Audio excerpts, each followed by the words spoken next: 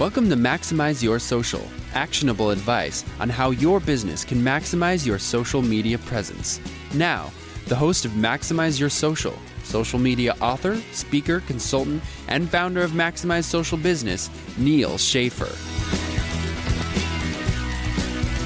Hey, this is Neal Schaffer. Welcome to another episode of Maximize Your Social. I'm here in beautiful Orlando, Florida.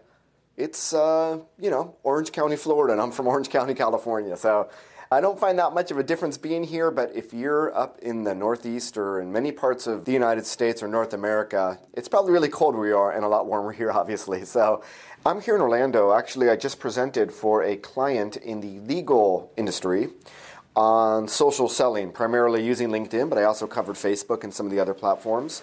And I look forward to recording a podcast on that in the hopefully not so distant future. But if you just heard, and I just posted this to social media, and I don't expect you all saw it, but I got a lot of requests, Neal, can you create a page that has all of your podcasts on it? And it's actually a best practice, right? If you have content, why not promote that content outside of iTunes or Stitcher or SoundCloud where you may be hearing it? So I actually do now have a dedicated page to this Maximize Your Social podcast on MaximizeYourSocial.com. If you go to MaximizeYourSocial.com, you'll see a header that says blog and podcast. If you hover over it, you'll see the podcast. Click on it. You'll be able to listen to every single one of these episodes and download them so that you can hear me talk literally for several hours, because that's how much content I've shared. In fact, as of today, I'm recording this on January 22nd, 2014, I've already recorded 44 episodes, started just over a year ago. So pretty amazing when you look back at all the content that you acquire if you stick to a fairly regular schedule. So today, I want to talk about, and I've been asked about this by actually one of my Maximize Social Business bloggers, Christian Matthews, reached out to me and said, hey, Neal, we're putting together an ebook. She works at GroupHi, which is a platform that brands use for blogger outreach. She said, hey, Neal, can you give me some advice? And so, as I often do before I publish this content on the web, I like to give it to my podcast listeners first so that you have the edge on everybody else, so to speak. I really haven't blogged that much about blogger outreach. I've been part of campaigns, been the brand ambassador for All Nippon Airways on multiple occasions. Virgin Air, back in the old days when they started this Los Angeles-Toronto route, reached out to me. I've obviously received a lot of swag from a lot of companies that I put on my Instagram and Facebook. So I have experience both from that perspective as well as on the reaching out to other bloggers, both by myself as well as consulting and advising other companies. So I wanted to give you just very, very, hopefully brief but concise and to the point advice on what I advise you to do if you're thinking of doing some blogger outreach. There's many ways to reach out to influential bloggers, or quote unquote influential. You really don't know how influential they are unless they can really help you, right? So let me share my experience, and I guess I look at best practices for blogger outreach, which will be the name of this podcast.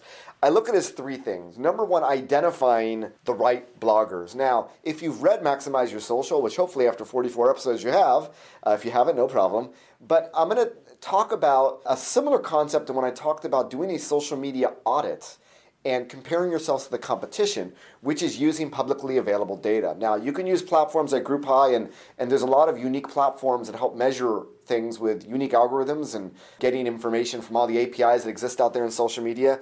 But just a down and dirty thing you can do is to research their platform.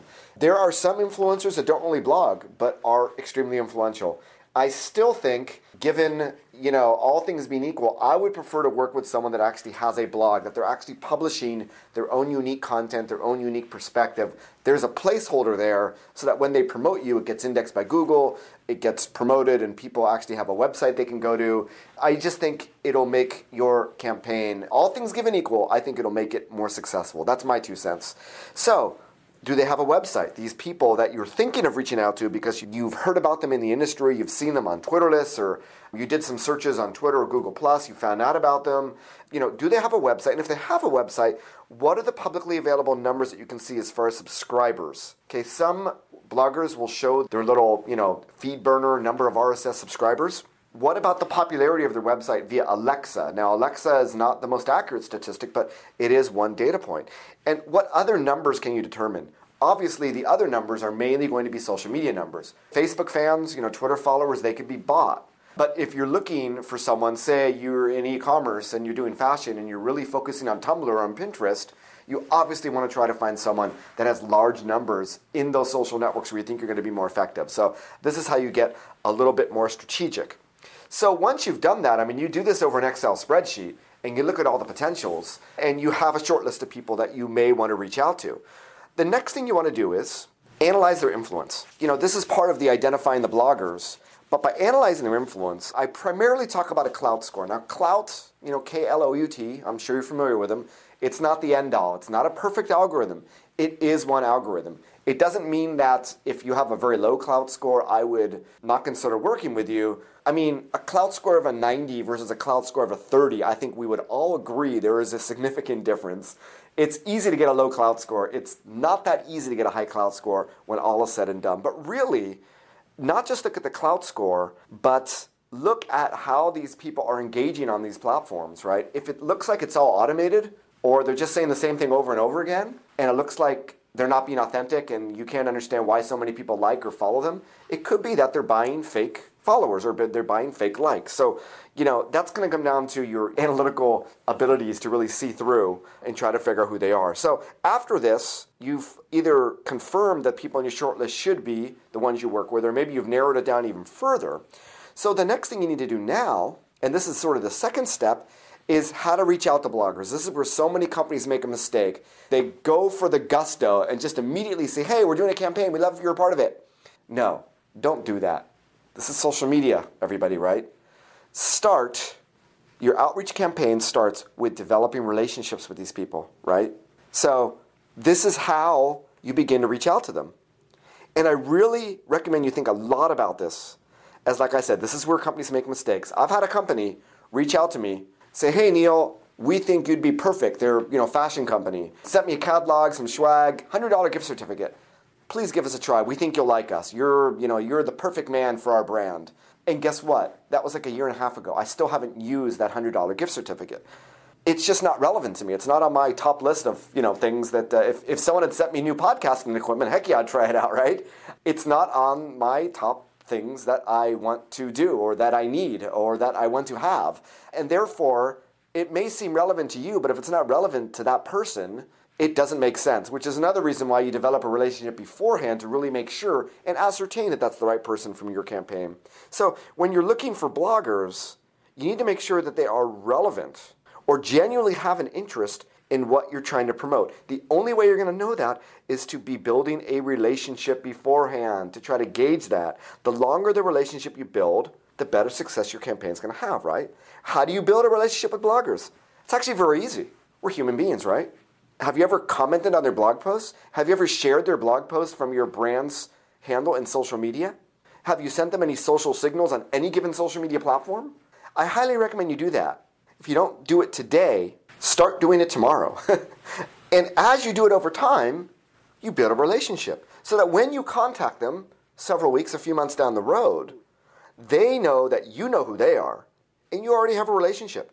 It's going to make your program all the much more, first of all, successful at convincing that blogger and more successful. So you're ready to pull the trigger now. You've developed that relationship. Here is how you want to do the actual outreach communication. Obviously, there's more components that go into best practices and blogger outreach campaigns once you start the campaign. And this is really getting to that point, which I believe is the hardest part. But when you pull the trigger, right, what are you going to say? How are you going to treat them? And I think what most people forget, like I just said, is that bloggers are average human beings just like you and me.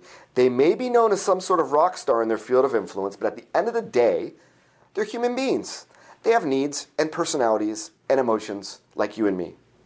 So trying to find out what makes that particular blogger tick is a challenge in psychology and sociology, right? That being said, there are things you can do to try to understand what that blogger would like from a relationship with you and what would be the incentive to help that blogger promote your brand. Look back at their past blog posts, right? What brands have they promoted? Have they been part of other campaigns? If you're building a relationship, you should see in the past month or two, what products have they promoted, or services, or companies or brands, and how have they promoted them, right? Were they taking pictures with them? Did they go on an actual travel to participate in something?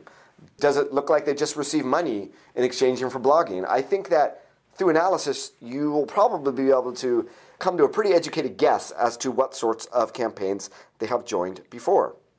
So once you do that, you can now establish yourself in a way that, you contact them, hey, we noticed you work with Brand A, we're a big fan of yours, we're creating a campaign and we think you might want to take part in. And when you talk about a campaign, make it a campaign that someone would be proud to be a member of. Something like Brand Advocate VIP Council. On the Pond Airways, the ANA Brand Ambassador, I think Brand Ambassador is just an awesome thing that I was proud to be part of. And I know some of the Brand Ambassadors actually put it on their LinkedIn profile, Brand Ambassador. That is the type of naming that you want that I think a lot of brands really take for granted. It's just like the naming of a Twitter list. You want to name it in a way that when someone becomes a member of it, they become really proud about it and would naturally want to spread the word about it. In conclusion, if I was to put everything I said in a nutshell, right? Instead of trying to fit bloggers into your outreach program, mold your outreach program around the needs of each individual blogger, and I think your campaign will be all the more successful for it. That is my advice for today, ladies and gentlemen. I hope you like this podcast. One special request at the end here, if you haven't followed on SoundCloud or Stitcher, if you haven't commented on iTunes, I'd really, really appreciate if you could do so. Help expose this podcast to others, individuals, businesses who may be in need of it and can take advantage of it. That's it for today. I'm signing out from sunny Orlando, Florida, wishing you a beautiful, warm day wherever you are in the world. Bye-bye, and make it a great day. Thanks for listening to Maximize Your Social. We appreciate your iTunes subscriptions, ratings, and comments. If you would like to appear on the show or recommend content, please contact Neal Schaffer at neal@maximizeyoursocial.com. Thanks for listening and have a great day.